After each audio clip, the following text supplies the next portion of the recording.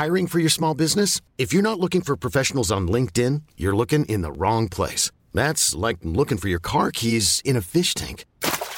LinkedIn helps you hire professionals you can't find anywhere else, even those who aren't actively searching for a new job but might be open to the perfect role. In a given month, over 70% of LinkedIn users don't even visit other leading job sites. So start looking in the right place. With LinkedIn, you can hire professionals like a professional. Post your free job on linkedin.com/achieve today.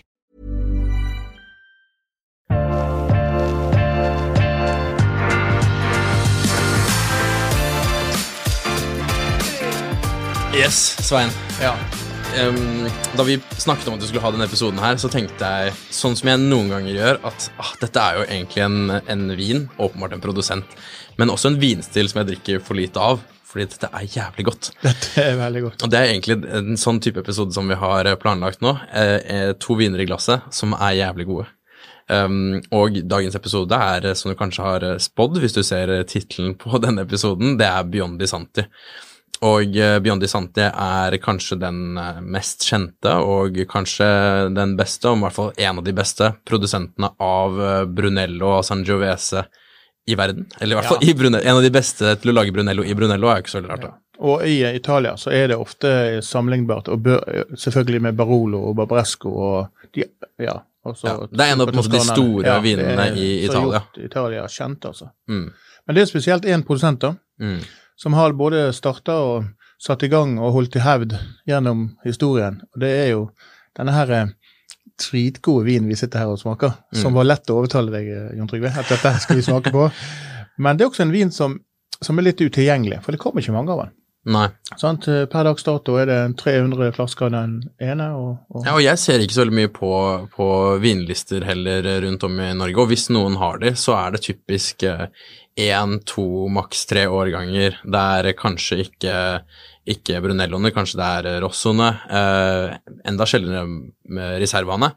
Så det er ikke så mye rundt der, og jeg ser ikke så veldig mange drikke det heller rundt omkring, men det er utrolig gode viner.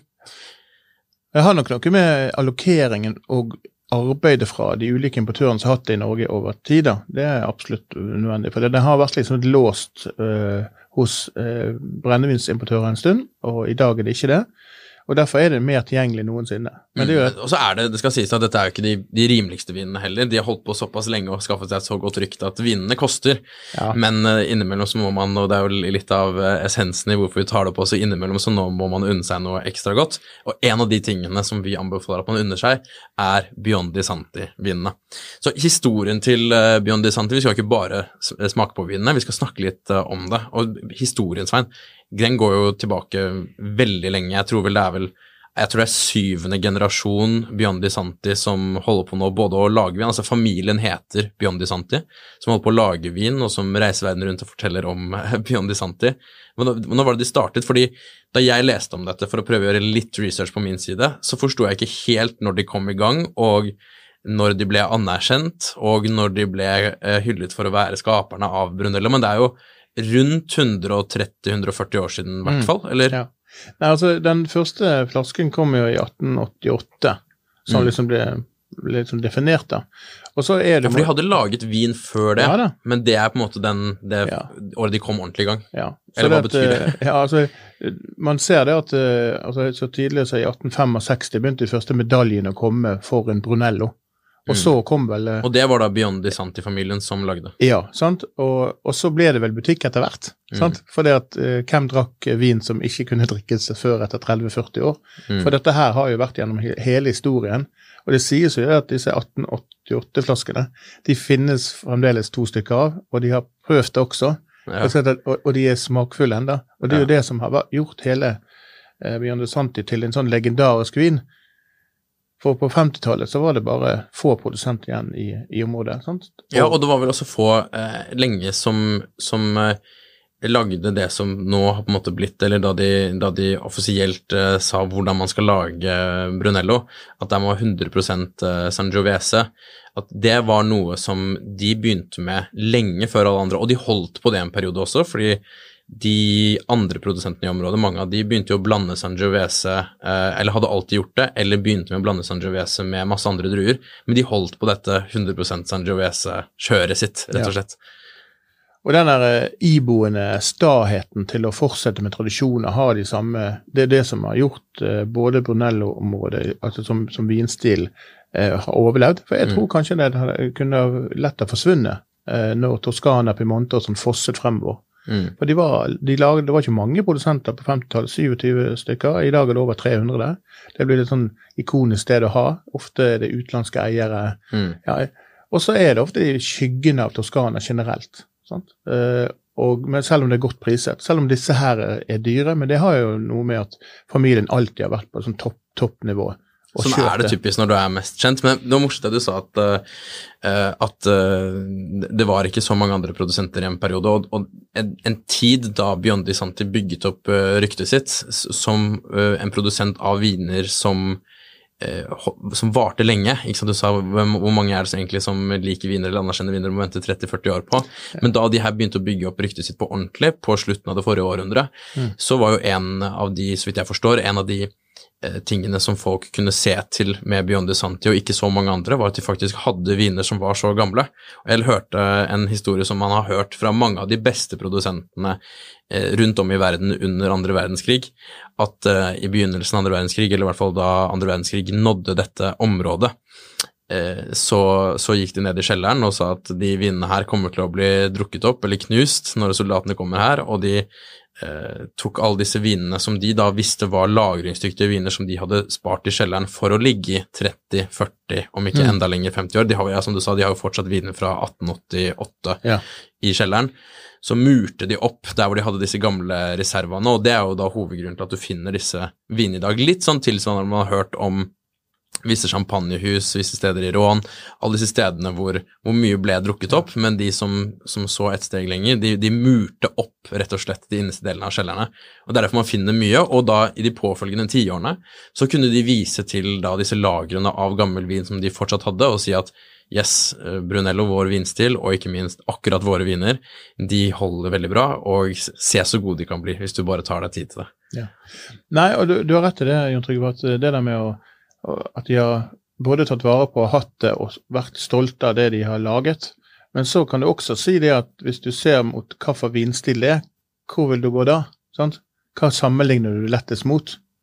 Og når du lukter og smaker på disse her, så får jeg ofte assosiasjoner, selv om det som frukt, til Bordeaux. Sant? Og Bordeaux var jo på en måte, kanskje det var en ledestjerne en gang i tiden, sant? Men jeg tror nok at disse vinmarkene de hadde, og når de produserte de, så produserte de rett og slett fordi at de laget vin for lager. Og så solgte de og fikk gode priser, og Italia og byene, altså Roma, Firenze og sånn, trengte jo vin av god kvalitet til de rike, og så hadde de da vin til det. Så ble det på en måte den tids statussymbol, når de drakk det. Men så kommer jo selvfølgelig 1900-tallet, og 1930, 1940, verden endrer seg. Og da de kanskje litt tilbake, for det skjer veldig mye i Italia. Og så kommer det moderne utviklingen av Toscana. Og nå i hvert fall så lager de viner som helt supre, som ikke vi langt fra de første som anbefaler disse vinene. Disse har vært kjent for å være supre viner lenge. De lager hovedsakelig 3 stiler. De lager 2 av de stilene som de har i dag, har vi i glasset i dag. Det Rosso di Montalcino-versjonen deres. Og det en vin som lages, altså de jo stolte, som mange andre vinprodusenter, så Biondi Santi stolte av å ha mange gamle vinstokker. Og det de yngste vinstokkene når de 5-10 år gamle, da lager de Rosso di Montalcino. Og så har de den standard Brunello di Montalcino, eller som de kaller da Anata-stilen, som da mellom 10 og 25 år gamle vinstokker. Og så av de da eldste vinstokkene som 25 år og eldre, og de eldste vinstokkene de har, de ganske gamle. Nå husker jeg ikke nøyaktig. Det 80 år gamle? 80 til 100 år gamle. 80 til 100 år gamle. Ja. Så fra 25 til 80-100 år gamle vinstokker, da lager de da reservene, og i bare spesielle årganger da. Ja, og 44 årganger til nå.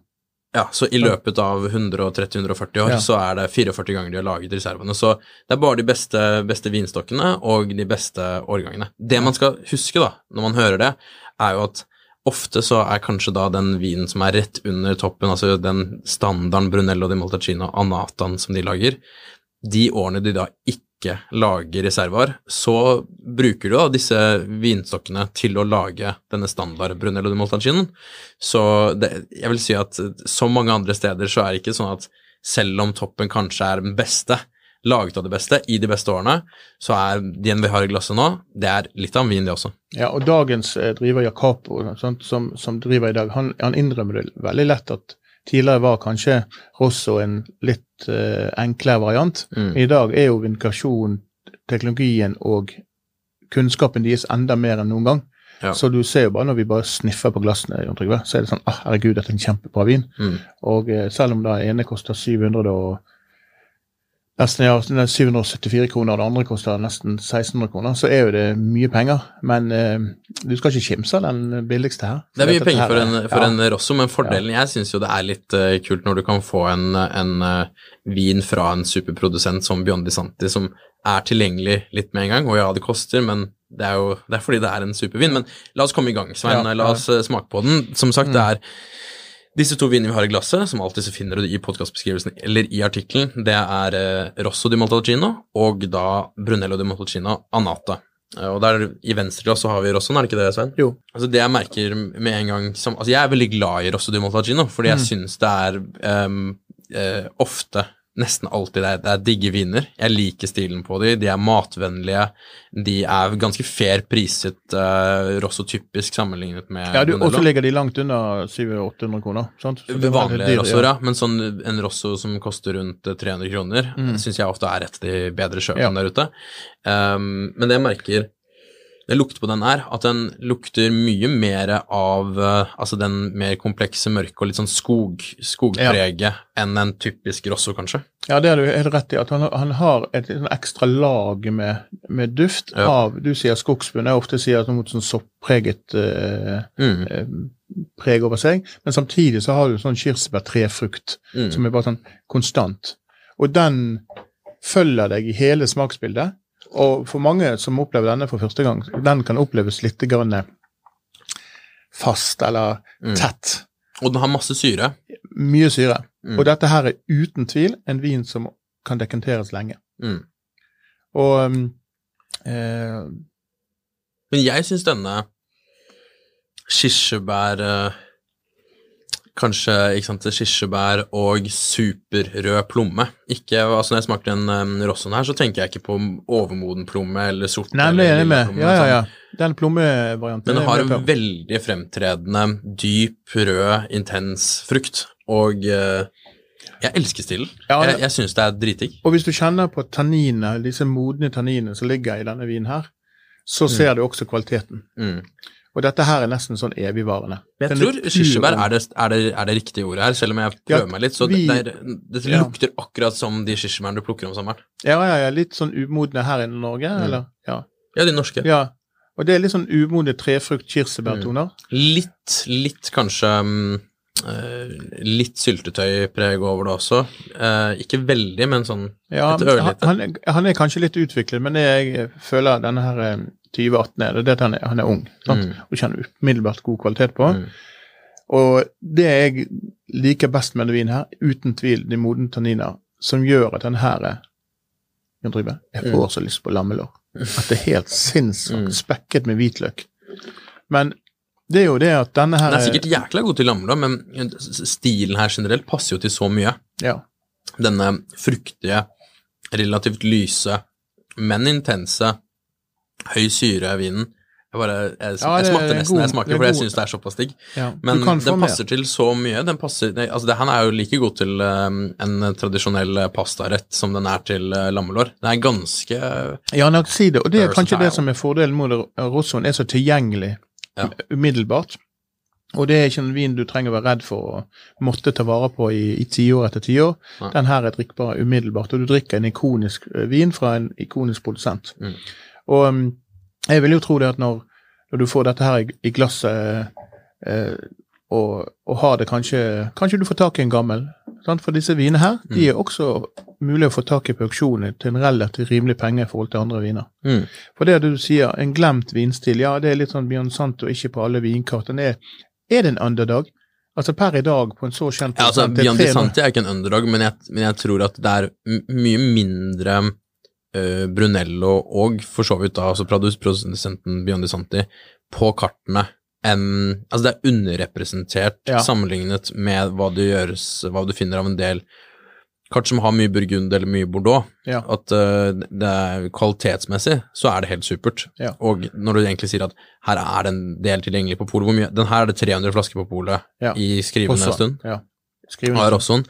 Så, ok, det ikke nok til at alle restauranter eller alle privatpersoner kan kjøpe inn en kasse hver, men det ikke utilgjengelig. Nei, det ikke utilgjengelig, og det sånn, du glad i Bordeaux, vil du også like denne her, til tross for den har litt markant alkoholstikk. Altså, du merker fort alkohol, den ikke så det litt høyere. Men vi tar jo serveren i Cabernet Sauvignon og Merlot-glass, og gjør det at han passer fint til det.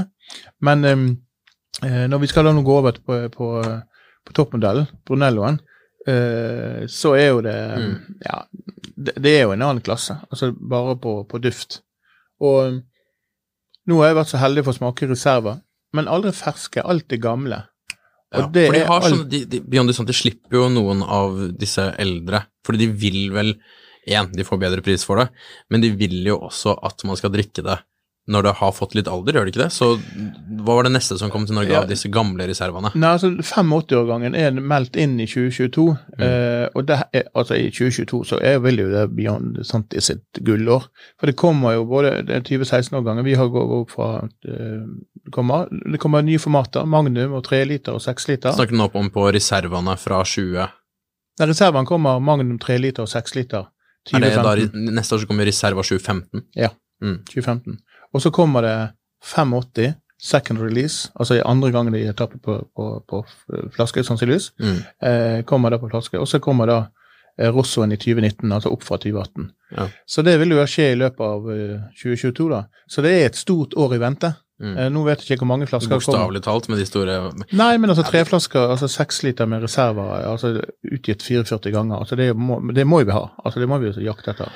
Altså hvis du vil ha noen ting som sikkert, altså nesten helt sikkert dritbra om 20 år, og som finnes da i noen ytterst få flasker fra en av verdens beste produsenter, så det selvfølgelig litt kult å legge i kjelleren. Ja. Men la oss gå over til den ordinære Brunello Montalcino Annata. Og denne her vin her, du nevner jo kirsebær, men denne går for meg litt over mer i mørkere bærtoner, altså litt sånn type, ikke solbær, men bjørnebærtoner. Men når jeg snurrer glasset og lar den surre litt, men bjørnebær ganske fint. Ja, så kommer denne kirsebærtonen, sursøte opp. Men for meg så det de fattonene som ligger over frukten. For meg så de litt for dominerende. Det ikke så charmerende. Men når jeg drikker det,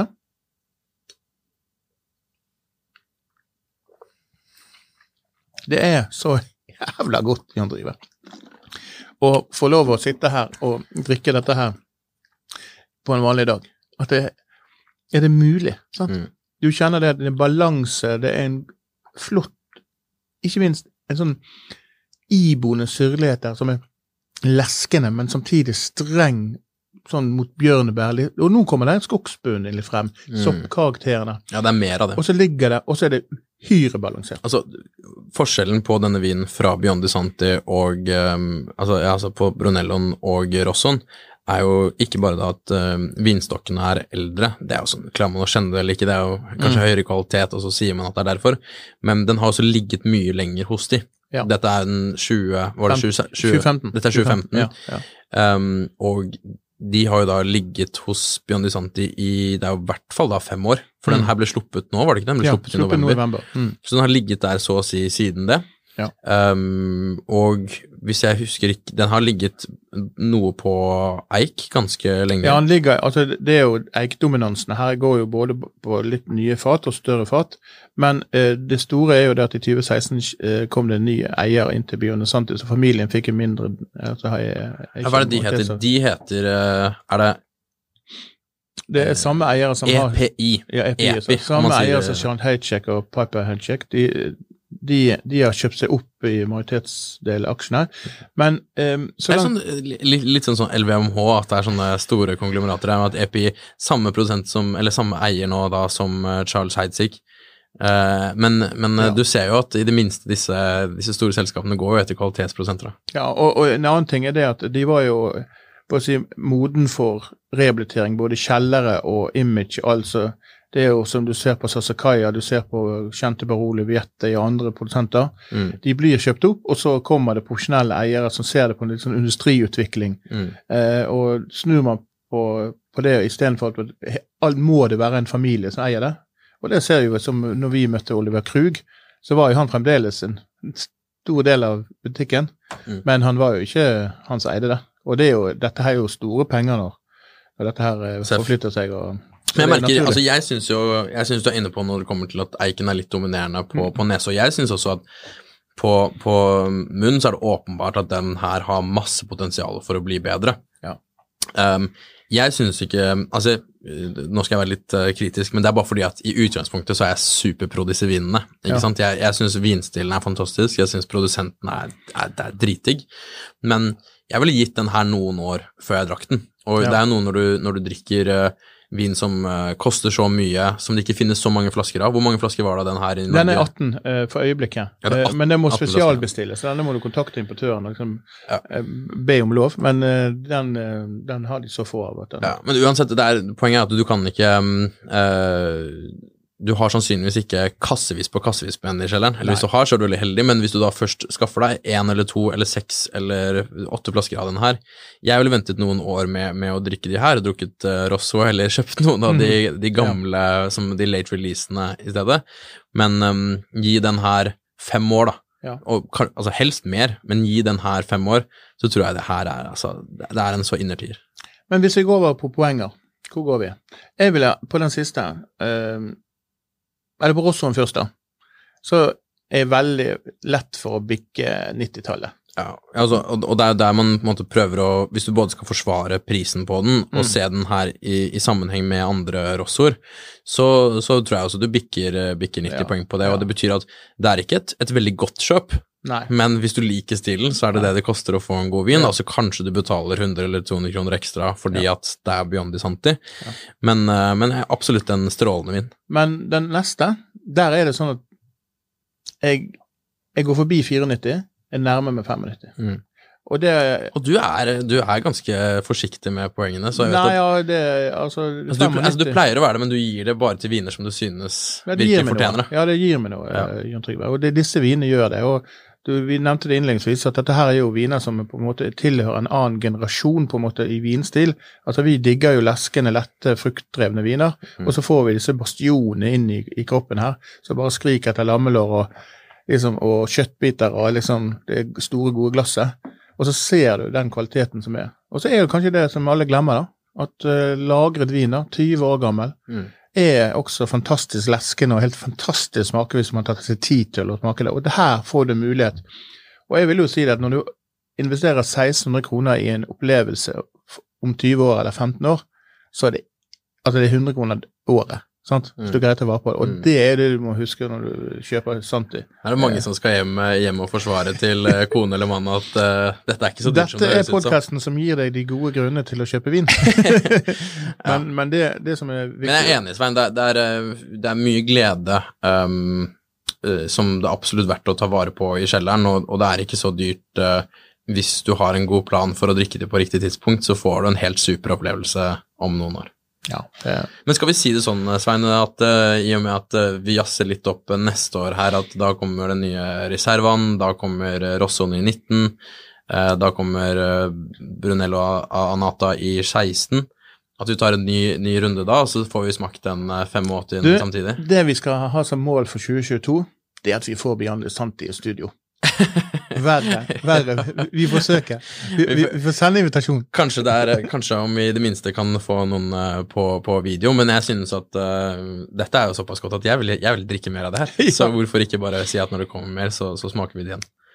Ja, men det godt å høre, Jon Trygve, at du har lyst på mer vin, og da har vi gjort vår misjon her i dag. Ja, så skal jeg si helt til slutt, Svein, det en overraskelse til deg også, at rett før vi kom inn i studio her, så fikk jeg en oppdatering på mobilen at beta-versjonen av Vinify, som inkluderer nå at du får beskjed om når varer tilgjengelig igjen på polet. Ja. Nå i beta, så da kommer det kanskje, jeg vet ikke om innen den podcasten her kommer det ut, men kanskje innen noen dager eller en uke etter det. Og det som litt kult med det, er jo at det er såpass mye kule viner på polet som mange venter på, og nå snakker jeg egentlig ikke først og fremst om når de vinene som bare kommer på slippene, fordi da vet man jo at vinen kommer på slippet, men alle disse vinene som blir sluppet noen ganger i løpet av året, og det er veldig vanskelig å holde følge med på når de blir tilgjengelige, fordi mange av de vinprofilene, selv om polet har en sånn, at du får en e-post når vinen er på lageren, så det er e-post, og nummer 2, I mellomtiden så kan det hende at den vinprofilen er slettet fra polet sine sider, så du finner ikke den vinen i mellomtiden. Okay. Men vi sletter jo ikke profilen på. Vi har jo den vinen selvfølgelig alltid inne. Ja. Det du kan gjøre hvis du da finner en vin som er utsolgt, og da egentlig en vin som er utsolgt i alle årganger da, så kan du gå inn på den vinprofilen, og der hvor det står utilgjengelig, og så får du en liten sånn bjelle ved siden av. Hva trykker du på den bjellen, og neste gang den vinen er tilgjengelig på hvilket som helst pol eller på nett, så får du en liten pling på mobilen at den vinen er tilgjengelig. Så faktisk altså når det er slipp, folk bestiller 12 flasker, og så angrer de seg, og så kommer det viner tilbake? Nei, for jeg tror det bare oppdateres en gang om dagen. Ja. Så jeg er ikke helt sikker, fordi jeg har nå åpenbart, jeg har ikke fått testet ordentlig, men jeg tror sånn det fungerer er at kvelden før vinen blir tilgjengelig, så dukker den opp som tilgjengelig, som betyr at på kvelden, kanskje det er om morgenen, jeg er ikke helt sikker, så i hvert fall dukker den opp som tilgjengelig. Kanskje det er midt på natten, jeg er ikke helt sikker. Men da er du i hvert fall først ute til å få vite at den vinen nå, som du kanskje har lett etter, som du ikke aner når det kommer 1 eller 10 nye flasker av, som bare blir sluppet på et eller annet pol, da får i hvert fall du beskjed først da. Så jeg synes det er en litt kul funksjon. Men rent så ubeskjeden, så er jo Winify det beste vinverktøyet. Ja, det er vel sånn, det blir jo, jeg bruker det i hvert fall mye om dagen, og jeg mottok også i går kveld, så fikk jeg testversjonen av vinkjellerfunksjonen, endelig. Nå har det tatt mye planlegging og mye utvikling, så jeg fikk det på iPaden min, og det var et par sånne småting som måtte fikses, sånn at før jeg kunne legge inn hele kjelleren. Men jeg tror kanskje innen noen dager nå, så skal jeg få lagt inn hele kjelleren. Og det skal vi ha en egen og flott episode om. Ja, vi må se hvordan det funker da, men forhåpentligvis så skal det funke bra. Ja, jeg gleder oss. Så ja, greit Svein, dette var nydelige viner. Vi skal ha en ny episode om Beyond Santi neste år, har vi nå avtalt. Og neste uke så skal vi ha en liten Piemonte spesial. Vel, for det første så kan man jo si at på mandag som kommer nå, bare noen dager etter den podcasten her kommer ut, så skal vi sammen med Vinkelforeningen arrangere en kinovisning, rett og slett. Så på mandag på Vika kino, så skal vi arrangere en liten visning av Trøffeljegerne i Piemonte, som er en film som egentlig kommer på kino første juledag. Så det er en sånn happy-go-lucky, superhyggelig. Den har vunnet masse priser i diverse filmfestivaler. Kommer egentlig første juledag. Vi skal sammen med Vinkelforeningen ha en visning av den på mandag kveld. Så da kan man bare gå inn på, hvis man har lyst til å se den sammen med oss, så kan vi er der. Ja, vi er der. Det er masse vinkelner som skal dit. Så kan du gå inn på Vinkelforeningen sine nettsider. Det er bare å google opp. Og vi legger det i linken. Og vi legger det i linken her. Og der kan du kjøpe billett. Som da står det Hegna Media leser. Det er jo da om du vil høre på podcasten eller Finansavisen eller Kapital, så kan du kjøpe en billett til den visningen og se den sammen med oss der. Og innen det, da jeg hørte at vi skulle gjøre det, eller da jeg snakket sammen med Liar om at vi skulle gjøre det, så tenkte jeg, jeg kan ikke komme uforberedt, så jeg skal en liten tur nå til Piemonte til helgen på Trøffelfestivalen, og skal innom noen steder og da tror jeg vi har et tema til neste episode også. Da skal vi snakke litt om italienske viner, litt Barolo, og litt trøffel. Og vi har med trøffel i studio. Da skal jeg love å ha med en liten trøffel. Ja, det er godt, ja. Eller i hvert fall til deg, Svein. Ja. Så med det, så kanskje vi ses på mandag på kino, og så høres vi uansett neste uke med en liten Piemonte spesial. Hey, it's Danny Pellegrino from Everything Iconic. Ready to upgrade your style game without blowing your budget? Check out Quince. They've got all the good stuff, shirts and polos, activewear, and fine leather goods, all at 50 to 80% less than other high-end brands. And the best part? They're all about safe, ethical, and responsible manufacturing. Get that luxury vibe without the luxury price tag. Hit up quince.com/upgrade for free shipping and 365-day returns on your next order. That's quince.com/upgrade. Ukens vindtips med Svein en Finansavisen-podcast. Programleder Svein Lindin, produsent Lars Brenden Skram, og podcast- og videoansvarlig Marius Mørk Larsen. Ansvarlig redaktør Trygve Hegdar.